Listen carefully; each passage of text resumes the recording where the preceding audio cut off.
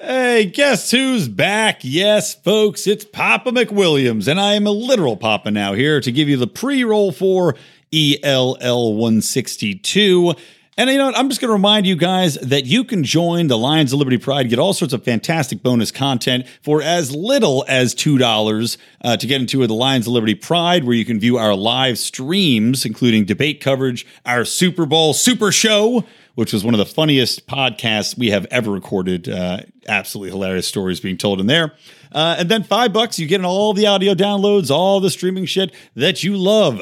But that's not all. We got $25 levels, we got $10 levels, we got $15 levels. All of those come with different perks, different squirts. $25 gets you on our monthly calls with the Mufasa Pride calls. We get together, do a Skype call, talk about topics of liberty, what's going on with the show, what you'd like to see. $50, you actually get to be a part of the show. After 3 months of that, you can choose a topic, as you heard with Who Sunk the Hawaii Super Ferry, and other topics that are coming up soon. A Felony Friday episode very soon is forthcoming. And unfortunately, guys, our $100 level at the moment is locked up. Yes, our friends over at Good Morning Liberty have decided to come on board and support our podcast, so you'll be hearing more about that very soon. As they are supporting the show, we want to give them the love in turn. So awesome. Huge thank you to the guys at Good Morning Liberty. And stay tuned for that. So get involved, support the show, tell a friend, but maybe more importantly, maybe less. I say telling a friend more important. But still, money's money. So go to patreon.com/Lions of Liberty. Welcome to Electric Liberty Land, here on the Lions of Liberty podcast, your weekly shot of culture, comedy, and liberty with your host, Brian McWilliams. Hey, Sugar Plum Fairies! Welcome to Electric Liberty Land, episode number 162. I am Brian. I am back, returned from the zone of babies and placentas falling out of people, one of whom at least was my wife. And no, did not keep it, did not eat it. I know a lot of you freakazoids out there enjoy doing that kind of thing, but I'll tell you what, man.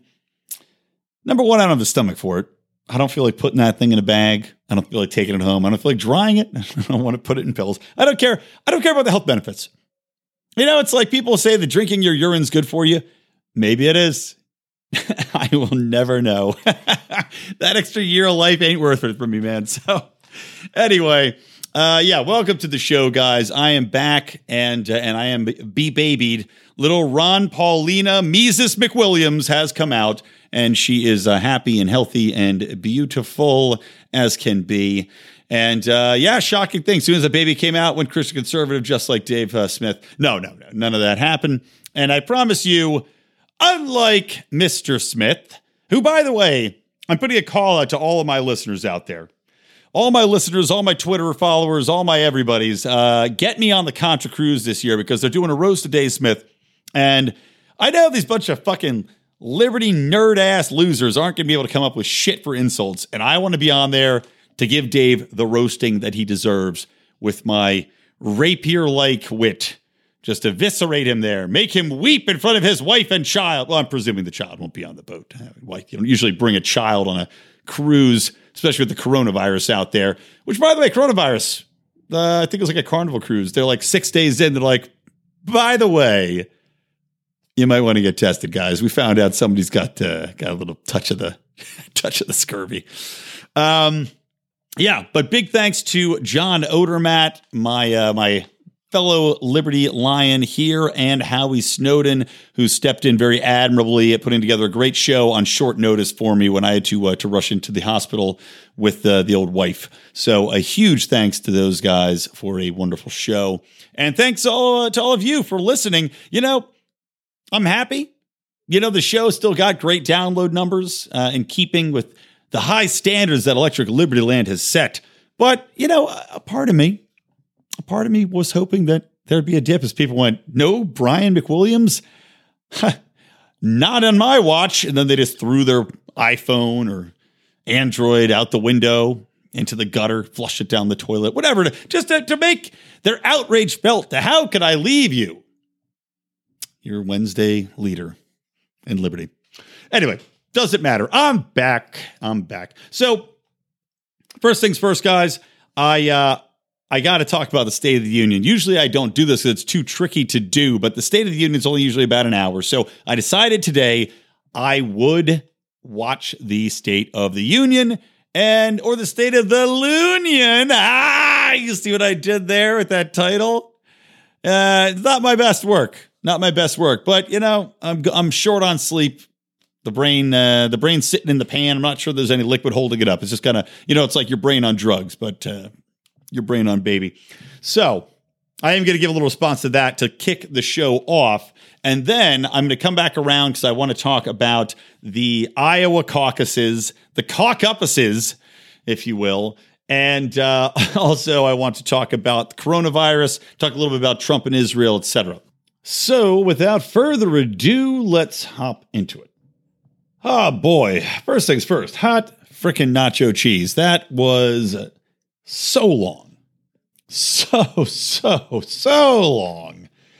And even longer when your baby decides that she's not going to stop crying.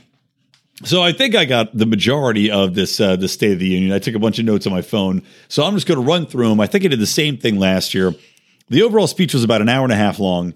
And of course, the most aggravating, obnoxious shit in any State of the Union address is the applause breaks. It's the applause breaks and watching these two parties sit there with their arms crossed, no matter what news is thrown out there. I remember last year it cracked me up because Trump lured and baited these women in because all the Democratic women were white for women's rights. And he baited them in by saying, oh, the women are here, and they all cheer, right? More women are elected to the Senate. And they all go, yeah, or elected representatives. And they'll go, yeah. And then he's talking about how women have record employment gains. And once again, this year, I guess women got 72% of the new jobs that had opened up or been added to the economy per his stats. And it's just funny to watch them sit there on their hands and be like, we can't clap for it because it's not our team. It doesn't matter if the news is good because it's not our team. It's just so fucking aggravating. And it just was, it's like looking at it. I hope the average American watches this and makes note of that. Because if there's anything that's going to disillusion people from voting for a two-party system and believing in a two-party system is watching these two jackass hack parties sit there and play partisan politics and refuse to acknowledge even a gain that would be better for the people that they represent, because that wouldn't look good, because that's going to cede power from them. God, it makes me sick. All right, so let's buzz through this. I was planning on doing a long episode. Like I said, though, my baby was going nuts earlier, and I didn't get it done. So now I had to wait till after the State of the Union. But funny, Trump started off with saying the USA was highly respected again. And that gave me a chuckle. I would not say that we are, quote unquote, highly respected. I would say feared. That's probably a more appropriate phrase. Feared and ridiculed and feared. Depends on which part of the room you're in and if you're talking to someone's face or their back. But to say that we're highly respected, I don't know. I think that probably the reputation of the United States has taken quite a hit in compared to decades past. And while people still flood to us as far as having economic opportunities, I don't think that they're looking at us as a cultural beacon or a beacon of what a society should be quite so much as they used to. One thing that also cracked me up, Trump goes, gone are the broken promises. Gone are the broken promises. I did not do a good Trump, which made me laugh just because the promises that Trump ran on were, number one, the border wall, which I guess he said he's got 500 miles done. I don't know. Whoop-de-doo. Doesn't fucking matter. People are still going to go in. They're going to go over. They're going to go under. But Trump also promised us that he was going to end the endless wars. And on that, he's come woefully short. We get promised some sort of troop withdrawal from Syria and Afghanistan. Well, he pulled out a little bit of Syria. We still have troops there walking through the oil fields. But as far as Afghanistan, we're still there. No movement has been made on that front whatsoever. The longest war in American history is still continuing. In regards to Iran, I mean, he just assassinated. I'm going to come back around to this later. But we just assassinated one of their heads of state. How is that going to end an endless war? It's not going to be ending the war that's ongoing in Iraq. And I consider that an active war. We're still fighting people there. We're still fighting ISIS in that country. We're still fighting the rebel groups. We're still occupying a nation that hates us and wants us out of there. Their parliament voted to kick our troops out, for Christ's sakes. And we told them to go fuck themselves. And they have no recourse because we control all of the money from their oil industry. Because the United States, when it took over the country and ousted Saddam Hussein on the back of false information that was pushed forward by our government and by the media, well, they decided they're going to take all of that money. They're going to filter it through United States banks so that Iraq can simply just go screw itself because they cannot access it if the United States does not give them explicit permission to do so. So isn't that fun for them? But Trump hasn't ended these forever wars. He definitely hasn't avoided regime change. Again, what do you think assassinating a head of state is? What do you think working actively to undermine Assad over in Syria is? I mean, these are all still indications of regime change that are going on. Now, you could say he hasn't done that with Kim Jong-un, and there was no mention, by the way, of Kim Jong-un in the State of the Union whatsoever because no progress has been made on that. For the past year, zero has been done in regards to not only denuclearizing North Korea, but also just in bringing them into the global economy. You know, that's far more important to me than them having a nuke or not having a nuke. Their nuke doesn't matter for shit, especially once they're brought into the world economy. Their entire population will see a significant rise in their fortunes, in their income, in their GDP, in their basic way of living, because capitalism does that automatically, as we've seen throughout history. And of course, the complete opposite of the socialism, which is in place in so many of these countries, like North Korea, even though that's, of course, a dictatorial version of it. But of course, so Trump's not going to talk about that because there's no movement. But yet he says, gone are the broken promises, as several of his promises go continuously the way of the broken bird's wing. Is that a phrase? I don't know. Let's pretend it is.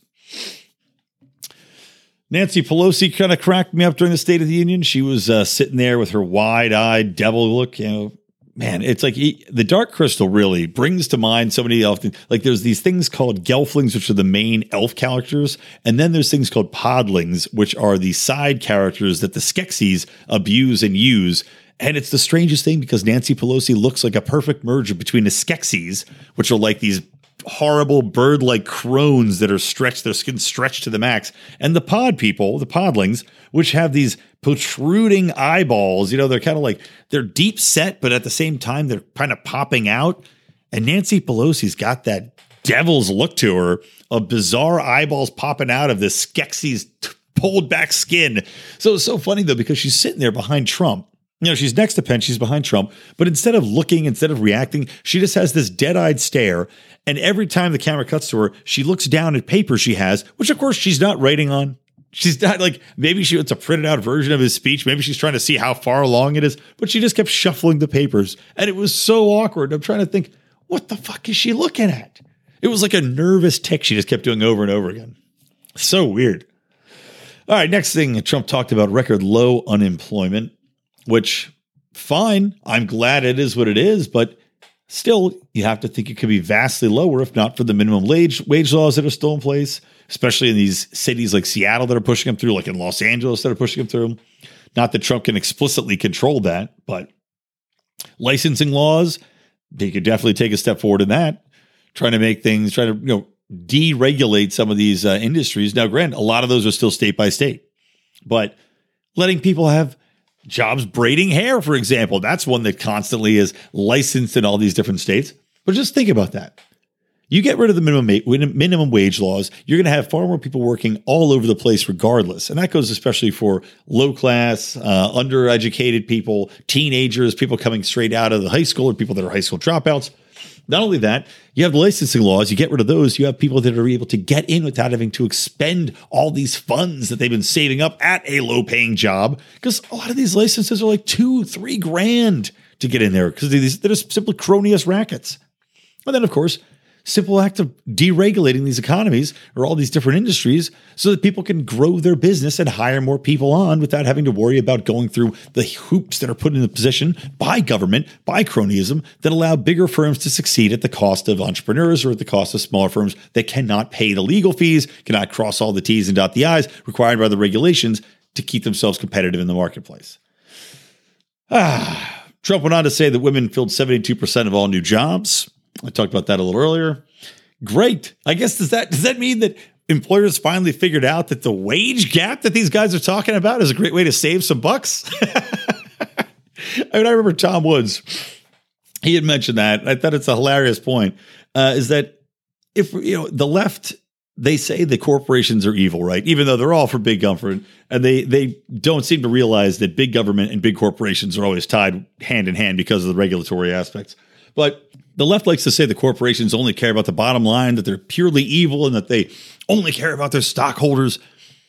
Well, if that was true, then you would go out of your way to hire all women because you'd be saving, according to the nonsense statistics that have been disproven time and time again by studies that actually base themselves in quantifiable measurements that aren't just, hey, we're going to take somebody random without putting in the variables of how many hours they worked, what career they chose, taking time off to have a child, taking time off to go vacations, etc.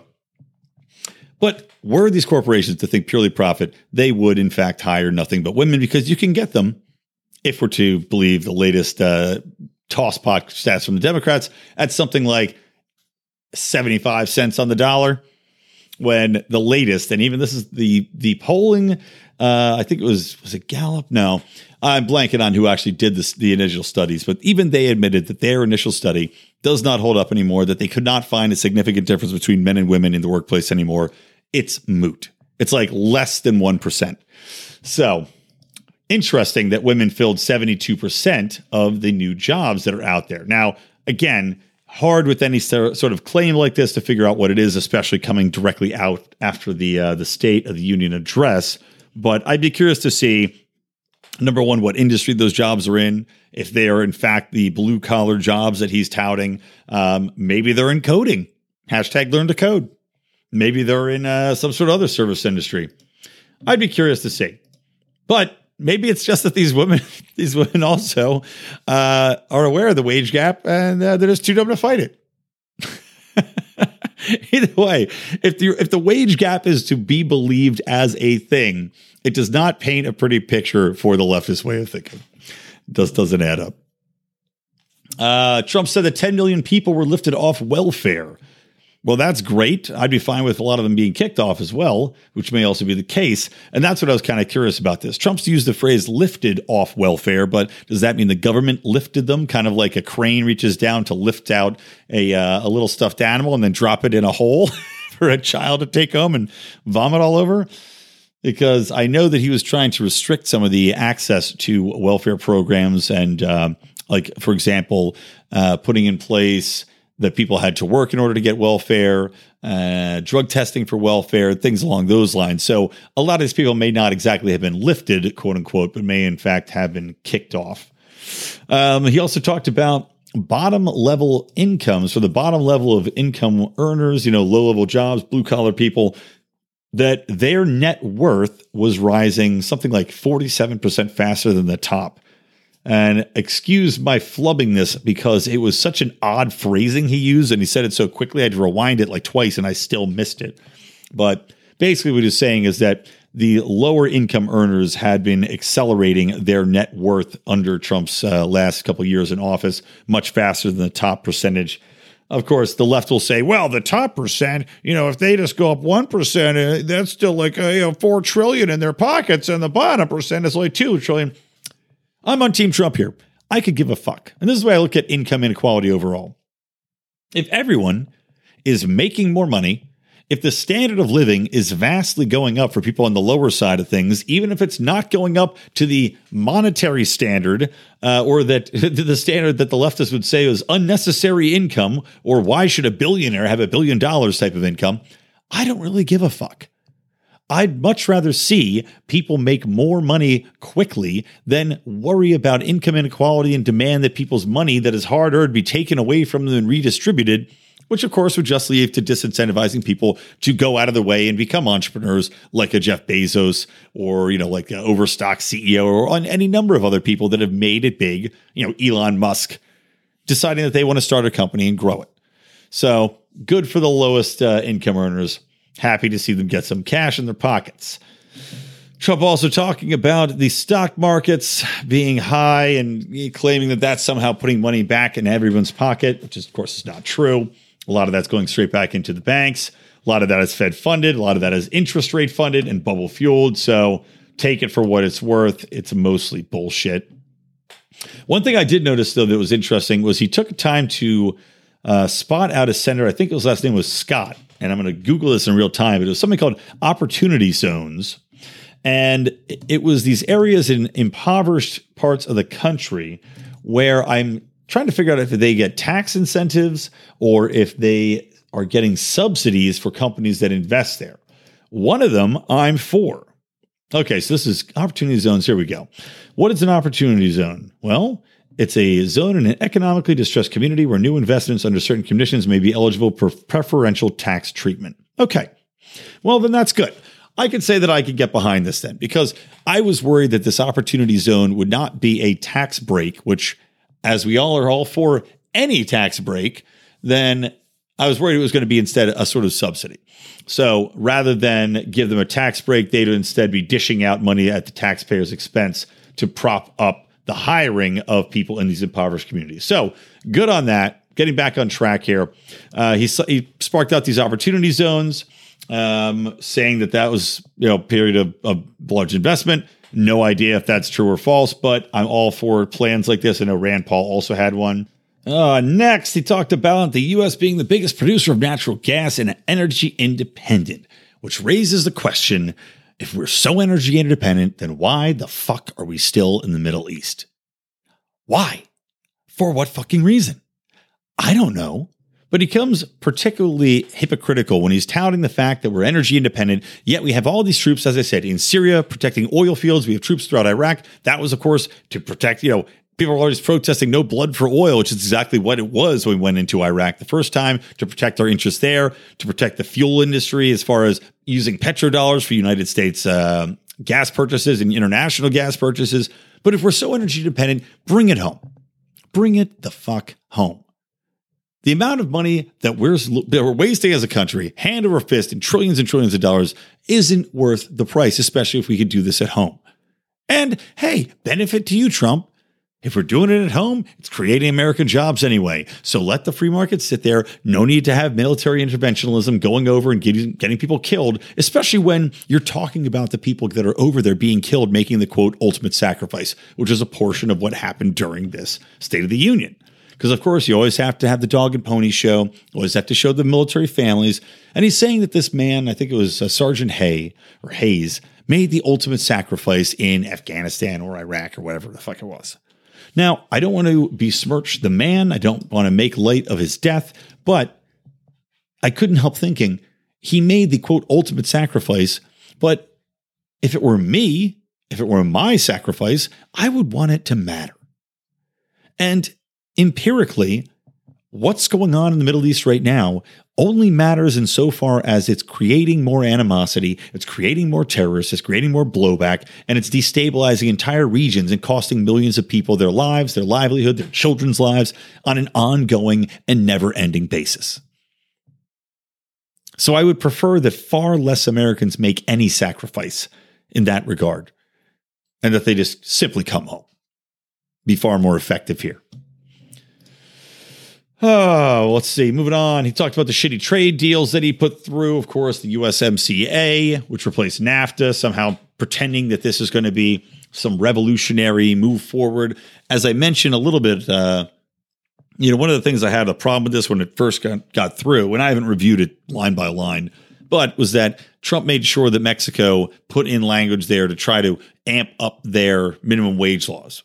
So that way, the products that were so plentiful and cheap coming across from Mexico and at a benefit to the United States, well, now those are going to be more expensive because we have to make sure that Mexico doesn't have a huge competitive advantage in making shitty T-shirts and whatever else they're shipping over here compared to the American industries.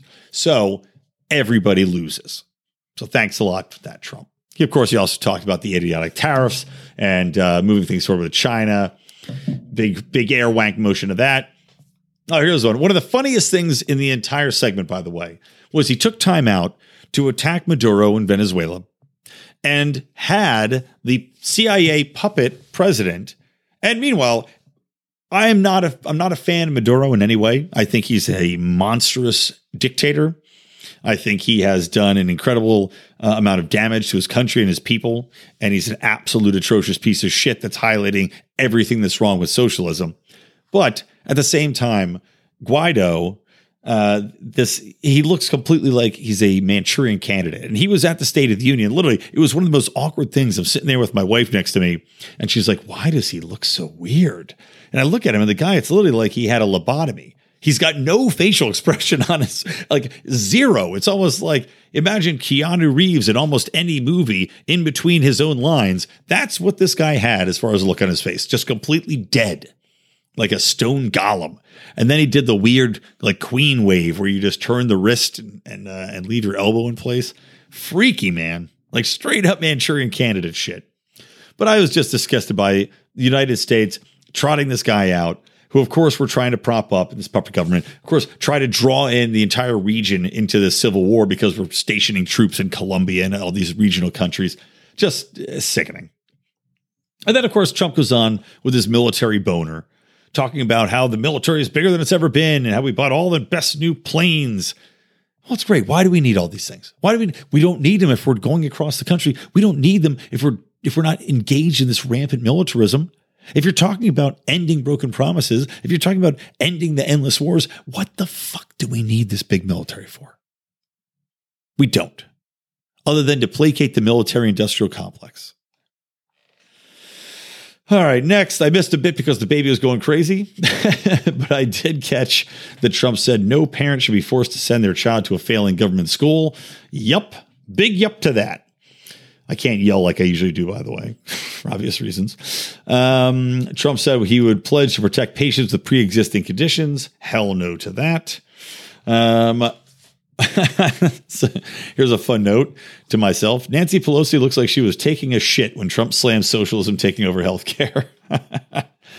It was good to see him attack that tooth and nail, talking about how the Democrats are trying to take away people's private health insurance. He did not address the problem with cronyism, though he did address price transparency. And I know a couple people had pushed back in our forum about this, but I am still a huge proponent of price transparency. I know a lot of the doctors we've had on the program are fully for that. I know there's several success stories of people having completely transparent pricing, operating in a different manner. There's one hospital in Pittsburgh, or a medical center in Pittsburgh, that has been excelling at low cost, no insurance payments with full transparency. So I'm very excited about what's going to happen with that. So I get fully behind that. One thing I'm not behind is Trump protecting Medicare and Social Security. Now, this may be lip service, but no politician is going to tell you that they're going to cut Medicare and Social Security. They're not going to tell you the truth, which is that they're both completely bankrupt. Completely bankrupt. I mean, there's no way to salvage them. There's too many entitlements. People are living far too long. They're not paying enough. There's literally an impossible way to do it, especially because the birth rate is not keeping up to prior years. Millennials wait longer to have kids. My wife and I just had our kid. I'm 40. Everybody is waiting. So there is no possible way that is going to be solvent. But yet, you got presidents going out there and giving lip service to the elderly and saying, "Don't you worry, Granny. I'm not going to leave you out in the dirt pile." Meanwhile, the best thing that could be done is probably to cut these things off, phase them out like Ron Paul wanted to do, and tell people, look, you got a cutoff date here. Plan accordingly. Your family can take care of you. Charity, friends, whatever it is, give people healthcare savings accounts, give people ample retirement incentives from tax perspectives, and allow them to work it out. And if you don't do that, that's fucking on you, man. Maybe you have the absolute bare minimum assistance, but nothing like we have today. So again, kicking the can down the road. All right, how much do I have left? Jesus, that's a lot. All right, I got to get faster going through this because I got to finish this up. All right, kicking forward. Stand with me against the radical left, he said. That was nice to see. He's touting pharma and FDA having faster approvals, which is still abominably slow, however. Now, the one thing is, Trump kept talking about bills. He's like, I have a bill for this. He sounded like Elizabeth Warren. I have a plan for this and a plan for that. But it's like he's talking about a bill for to attack pharma pricing. He's got another bill for whatever else. All these things could easily be solved without these bills and by just getting the fuck out of the way. Get rid of the regulations, get out of the way, let the free market operate, prices will drop substantially, get the cronyism out of play, allow people to compete, and it's done. But yet, we see this time and time again with government. The problem is they add on a bill to fix the bill. Then they add in another bill to fix the opposite bill. It's like a never-ending cycle that keeps these people like intrinsically involved in the process where they're simply not needed. And then they run on an election cycle of here's the problems I'm going to fix, never mind addressing the fact that they were caused by government in the goddamn first place. It's like a perpetual motion machine that the government's created for itself. Again, another reason why there's no promise ever that's going to be lived up to shrink the size of government on either party, not as far as the future is concerned, not as far as in the current political system is concerned. It will simply never happen because neither party has any incentive to actually shrink anything. Rush Limbaugh was there. I made a note to myself to say, is he dying? Yes. The answer is yes, he was. Moving on, federal employees got their paid family leave, men and women. I'm not a federal employee. I am back to work this week. My wife is going to get her 3 months off. So fuck the federal employees. Fuck them right in the ass. I don't need my taxes paying for these shitheads to get paid parental leave when I don't have it. Shouldn't it be the reverse? If anything, if these people are civil servants, if they're working for us, shouldn't they be the last ones to get it? And shouldn't that be the preferred modus operandi? So that whole thing really pissed me off. But I guess there's another bill on the books to expand that and to make sure that we have assured parental leave for men as well. I don't know what the price tag on that would be like. I certainly believe that individual companies should have that policy as a benefit or as a cultural level of attractiveness to woo people to come in and work for them. But I guess the government's going to step in and do it. I have to wait and see. Nothing new on immigration was said, just the same old bullshit. Oh, I do have something to say about this. And I've heard this from the left and from the right. I know Bernie Sanders is going on about this, and I can't see it being an issue that anyone other than 400,000 people out in bumblefuck who gives a crap nowhere could care about. But for some reason, getting high-speed internet into rural areas is a priority. Why? For what? Bernie Sanders says it's a human right. So now we're talking about basic human rights. Not only do you have a basic human right to health care, which of course is forcing other people to provide it for you, but now we have to force other people to provide fiber cabling out in the middle of nowhere at high cost with very little return on investment because it's a human right to have high-speed internet. I can't think of a single reason why that would be the case. How fast do you need your porn? Do you need to stream your Hulu? No, you do not. These are not necessities. These are niceties. Having the internet is a nicety. People lived very, very long times without it. It is not a human right. And there's also already existing technologies like satellite. I've seen enough Hughes commercials to know that you can get those things installed. You can get your satellite internet. You can get a Wi-Fi hotspot. And also, we're going to spend, if the government gets its way, we're going to spend billions of dollars helping to build out a fucking fiber cable infrastructure. And then 5G is going to come along, 6G is coming along, and it's going to make it all obsolete anyway because it's simply going to operate through the airwaves via towers, via satellite connections, and everything else. So it's going to be another bridge to nowhere where money is spent throwing it down the well just to have technology come and replace it in about 10 seconds. Just like going after monopolies is idiotic because anytime a company has a monopoly, some other competitor comes into the market with a better technology or solution and makes it obsolete. This is like the government deciding, you know what, not enough people have cars, so let's get some fucking horse-drawn carriages out there to help them out. Absolutely retarded.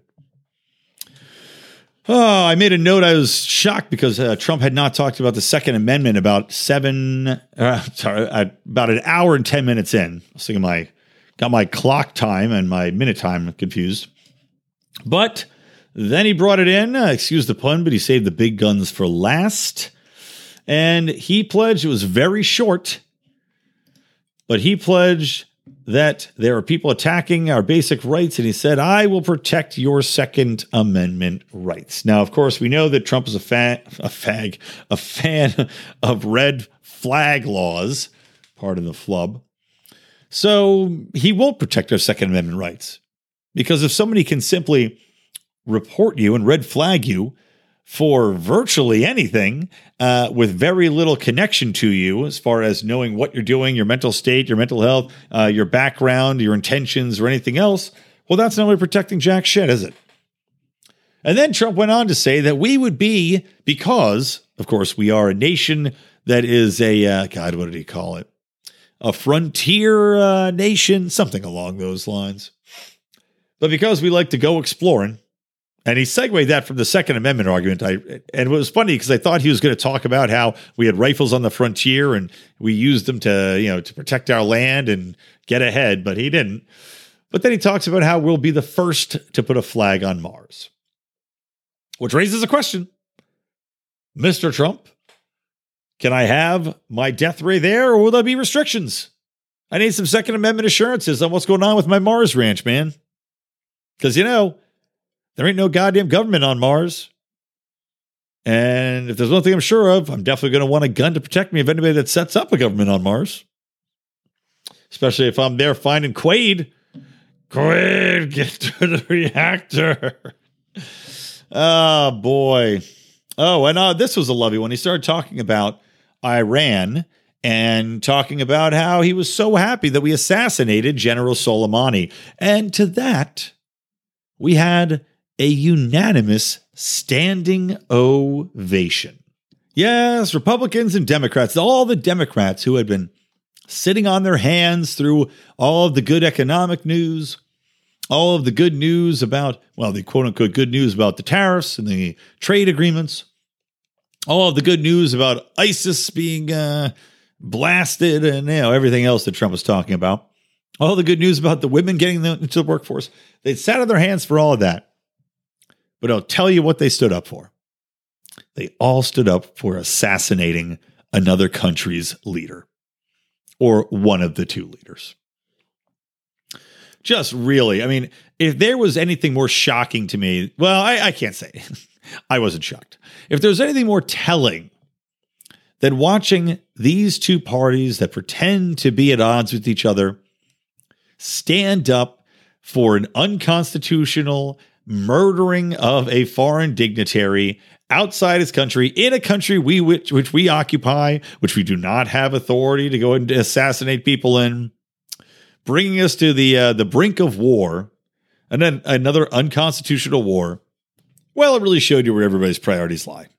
And those priorities are, without a doubt, aligned very closely with the military-industrial complex, with American empire building, with never-ending wars, with constantly keeping that 2-minute hate going for all of America to get behind, and keeping their goddamn jobs secured, knowing that we'll be looking outward rather than inward. It was just, you can't make a souffle any better than that. All right, we're almost done here, guys. Trump gave some lip service to bringing the troops home. I say, prove it. Hashtag prove it. He also brought a troop home from deployment as a surprise, which, of course, was definitely not a surprise. This chick standing in the front row with her kids. He talks about this guy, how great he is, how he's out there fighting the good fight. And then he goes, and surprise, we brought him home. He's no longer deployed for you. And this guy comes down. They have a big hug. I felt like I was watching like a car commercial. It was so fucking cheesy. And then the crowd starts to chant, USA, USA, USA, like it's a sporting match. It was an embarrassing spectacle. Yet Trump thinks that we are highly respected as a nation. Shit like that, man. Shit like that. Oh, then he also oh God, this was another cringeworthy moment. Then Trump, he's wrapping it up. His like ending soliloquy was so fucking long. Like it was like 10 minutes of him just spouting nonsense, like Joe Biden level nonsense. He starts talking about Davy Crockett. He's like, the country that had Davy Crockett and Annie Oakley. It's like, do you think you personally know these people? Why are you mentioning these people? These are people at a legend. These are stories nobody even knows who you're talking about that's under the age of 40. Davy Crockett and Annie Oakley. Jesus Christ, Trump. I did like that he called the USA republic, not a democracy like these crybaby liberal fuckheads want it. After they lose an election, they say we need to go straight Democratic. No, not the way it works. Never designed that way, for very good reason, to allow people to get an equal representation rather than have the coastal elites just simply steamroll everybody. That was about it. He did not slam impeachment nor even address it that I could see. That was shocking because he went after the Democrats pretty aggressively. He went after them saying that these socialists are trying to take the country down and you had to stand with him. And I never heard a president really attack another party so explicitly during a State of the Union. So it was surprising he didn't go into the impeachment thing. And frankly, I would have been very happy if he called it out for the coup it is. Otherwise, he mentioned God 10 times and how America was a country under God and God gave us rights, which of course God didn't give me fucking jack shit. Rights are rights, man. But I don't know, that was kind of weird. I guess he's just playing up the evangelicals. Anyway, if I had to give it a rating, I give it a C+. Pretty awful. Pretty awful. A lot of bullshit. A lot of stats you can't really back up. A lot of things that I do not agree with and very few things that I did.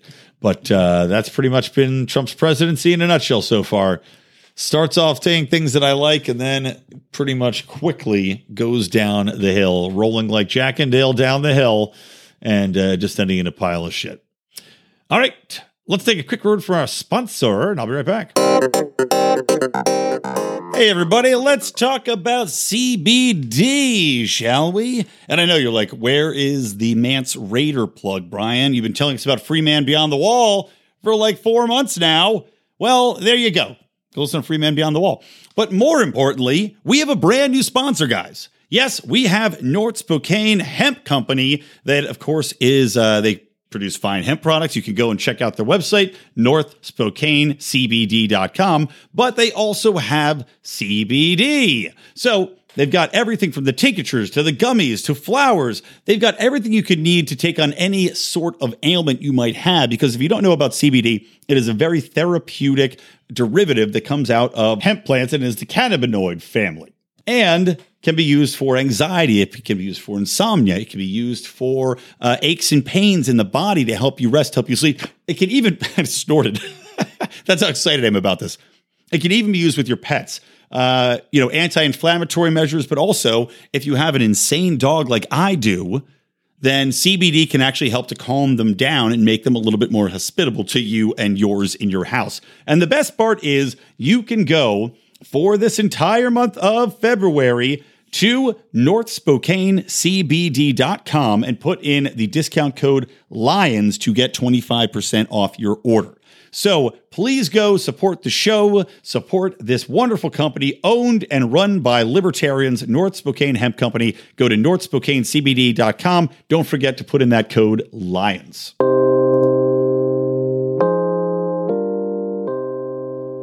All right, I'm back. I'm tired, man. I'm hitting the wall. This lack of sleep's getting to me. All right, so coming back in, I want to talk real briefly about Iowa, the Iowa caucuses. Coxes? Yeah, just what a shit show in Iowa. Hilarious. And again, I'm surprised Trump didn't mention it during the State of the Union, at least in passing. But God, what an incompetent shit show. And now I know Iowa's kind of had a reputation for messing things up in the past, but talk about the timing of it. When you have a contentious Democratic primary season, you've got all of the eyes looking at what you're doing as the first primary caucus that's going on here, and just to have a shit show like the one that has been unfolding in front of our eyes. I mean, frankly, the Schadenfreude is delicious. I've been loving every second of it, especially considering that there's an underlying story here which involves the Clintons, it involves Pete Buttigieg, it involves Bernie Sanders fans. So first things first, here was the results that I saw before, the latest results. So this is not with everybody reporting because the incompetence of these. Oh my God, now it reset. Oh, that's too funny because they're doing a full recount. Well, at last I went in to see the caucus results. It had said 62% were reporting. Now I refreshed it and it says 0% reporting. But when I last saw it, Bernie Sanders and Pete Buttigieg, Mayor Pete Buttigieg, were basically tied at 25% with 10 delegates each. Elizabeth Warren had come in third, and then the rest of the crew were just kind of following behind there. But what's funny about this is that if you're not familiar with what's going on, they had this app developed, right? And the app for the Iowa caucuses was supposed to be this new revolutionary way for people that are reporting the votes to tally them up and send them through to the main hub, right? The head Iowa office to calculate who's doing what, who's in the lead, all that stuff. So half the people, I guess, didn't actually download the app. They were supposed to be reporting it. So they're just trying to use the phone lines. But of course, the phone lines are not fully set up and equipped for this because they figured a lot of people would be using the app. So you've got these people trying to call in results from their county or their town, and they're on hold for 15 minutes to 45 minutes, and they're getting hung up on and disconnected. So they're just getting frustrated out their asses. So slow reporting anything. Then you have the app that people are trying to use not functioning at all. It's having issues reporting. It's dropping connections. It's just like, it's kind of like Obamacare's website in a nutshell. And naturally, it was put together by Democrats. And not just any Democrats, but Democrats that were working with Hillary Clinton's campaign team. So it was developed under Acronym, which is a Democratic, campaign platform. But they had paid this company called Shadow, I'm not making this up, Shadow Inc., to Clinton associates, and fucking Shadow Inc., man. But Shadow Inc. Had been hired up by Tara McGowan, the chief executive at Acronym, and she had also been involved with Mayor Pete Buttigieg's campaign manager. Or sorry, she's married to a senior aide in Buttigieg's campaign, which made people think that when all this shenanigans were going out with people reporting wrong through the Shadow app, I can't remember what the actual app was called, this Iowa Caucus app or whatever it was. But Mayor Pete had announced very early on, when 0% of these places had been reported, that he had, that he was victorious. He's now walked that back and said, I meant I was victorious about something else. What were you victorious in? I mean, betting two men in one night? Like, what are we talking about here?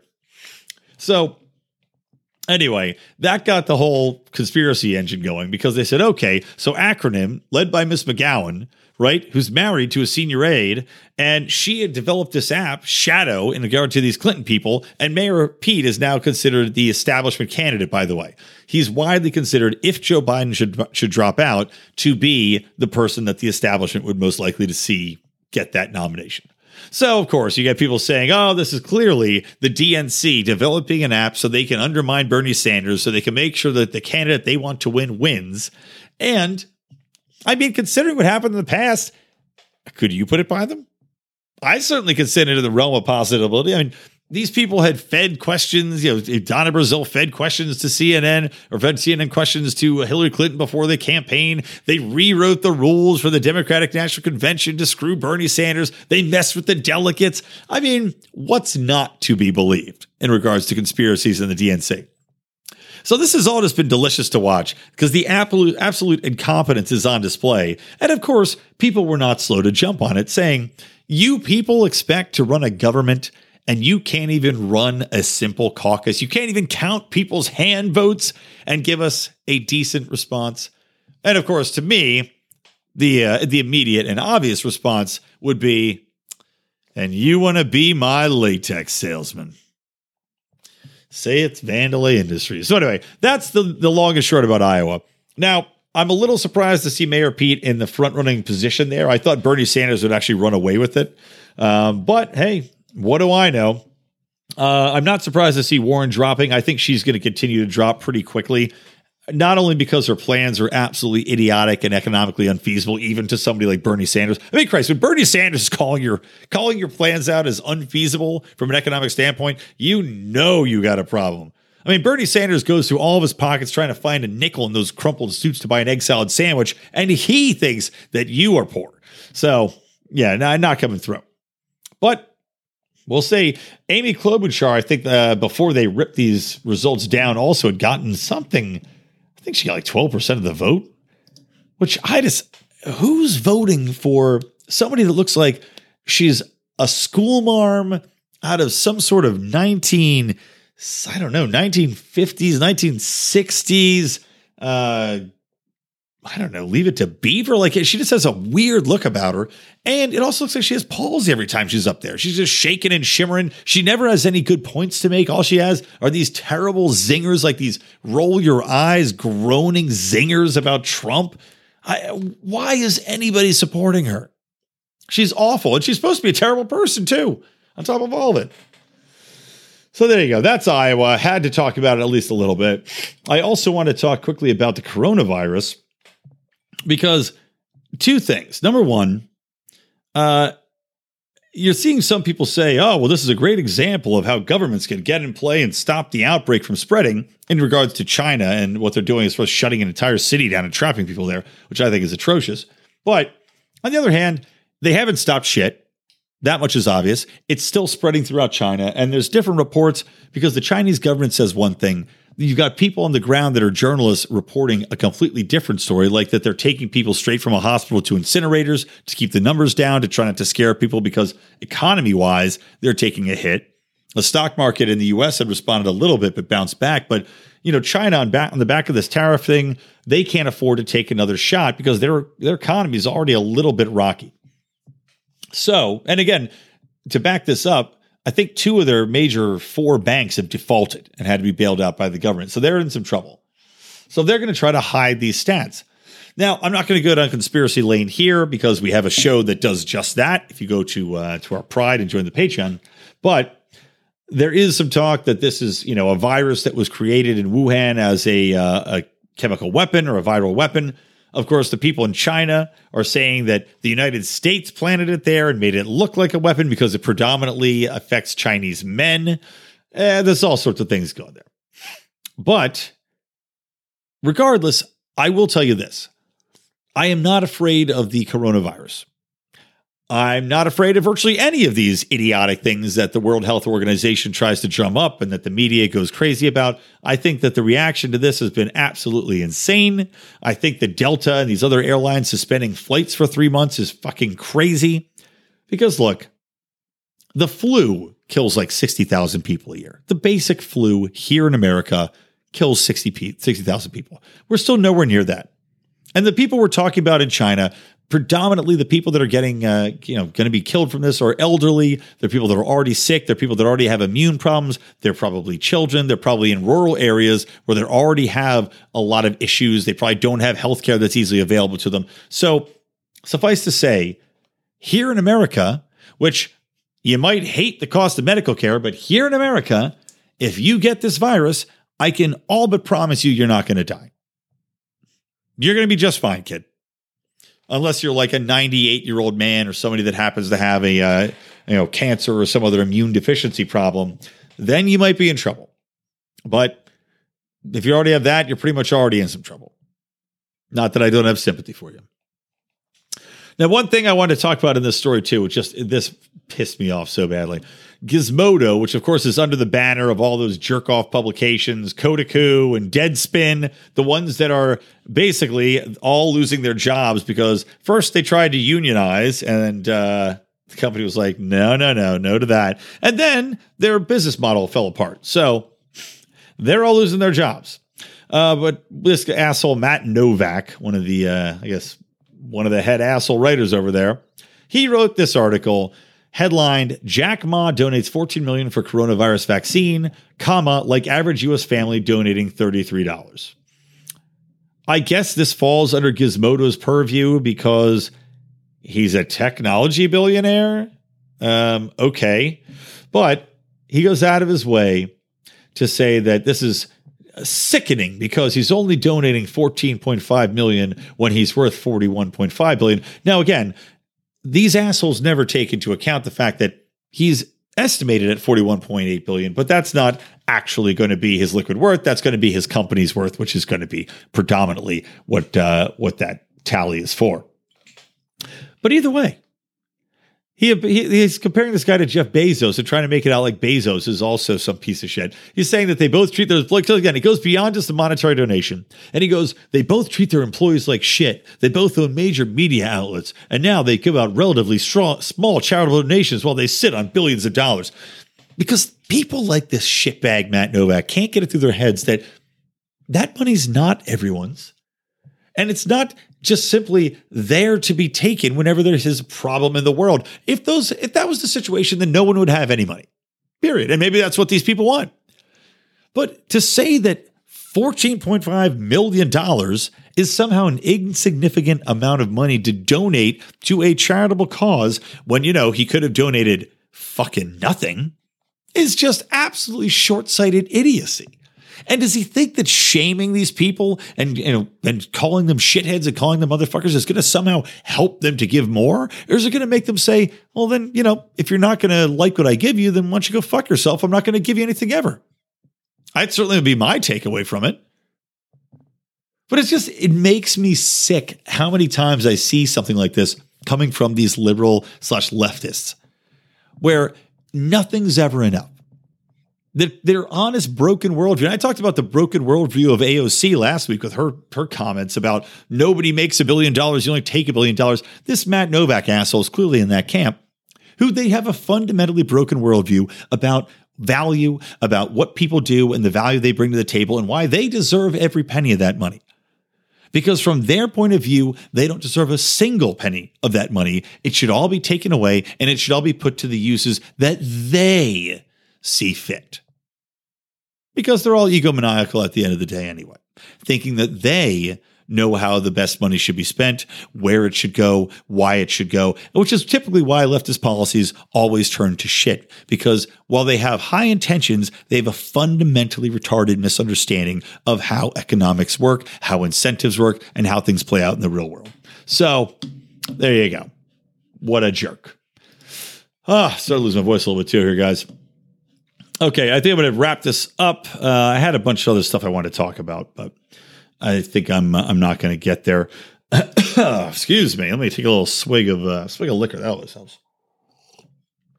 Okay, the last thing. Our idiot of the week. Elizabeth Warren vows. This is from the Washington Times. Elizabeth Warren vows transgender child must approve of Secretary of Education nominee. So Elizabeth Warren recently said, and this is a quote, I have two qualifications. I do Elizabeth Warren for us. I have two qualifications that I talk about over and over for my Secretary of Education. The first, it has to be someone who's taught in public school. Hello? And part two, because it came from a young trans person who asked about a welcoming community. And I said it starts with the Secretary of Education, who has a lot to do with where we spend our money, with what gets advanced in our public schools, with what standards are. And I said, I'm going to have a Secretary of Education that this young trans person interviews on my behalf. Is there any level of pandering, of virtue-signaling stupidity that goes deeper or more prevalently than this? I mean, this is like the rainbow umbrella that you played with in gym class, where everybody, you'd throw the umbrella in the air, and then you'd run under the umbrella, and then you just let it fall on top of you. This is that in pandering leftist world. Like, it doesn't get any more fucking rainbow-colored, frivolly, puffy bullshit than this fucking crap that Elizabeth Warren is now laying out here, talking about a goddamn elementary student, transgender kid, interviewing a Secretary of Education. Meanwhile, Elizabeth Warren can't help but attack school choice, despite the fact that it's been proven to work time and time again, vastly outperforming every other system that's available out there, vastly outperforming the goddamn public schools that this cronyist union hack gets down on hands and knees for every day. So, good job. Idiot of the week. Doesn't get any better than that, guys. All right, I'm going to wrap it up there. I got to get some sleep. Got to give my wife a break. So at the end of the show, I do want to remind you again, do check out Mance Raider and Free Man Beyond the Wall. Check out our new sponsor, North Spokane, CBD.com. And also, don't forget to listen to Mark Clear on Mondays with his flagship show. We got John Odie Odermatt, coming in with Felony Fridays. That was who you had heard last week while I was out. And some fantastic stories lately, guys. You do not want to miss that. Just stories that are inspiring, stories that are painful, but really gives you a great insight into just how badly people are getting screwed over in our justice system. That's on Fridays. And then from me, I'm here every Wednesday. So signing off, me, my baby, the goddamn dog sleeping behind me. From Electric Liberty Land, always stay plugged into Liberty.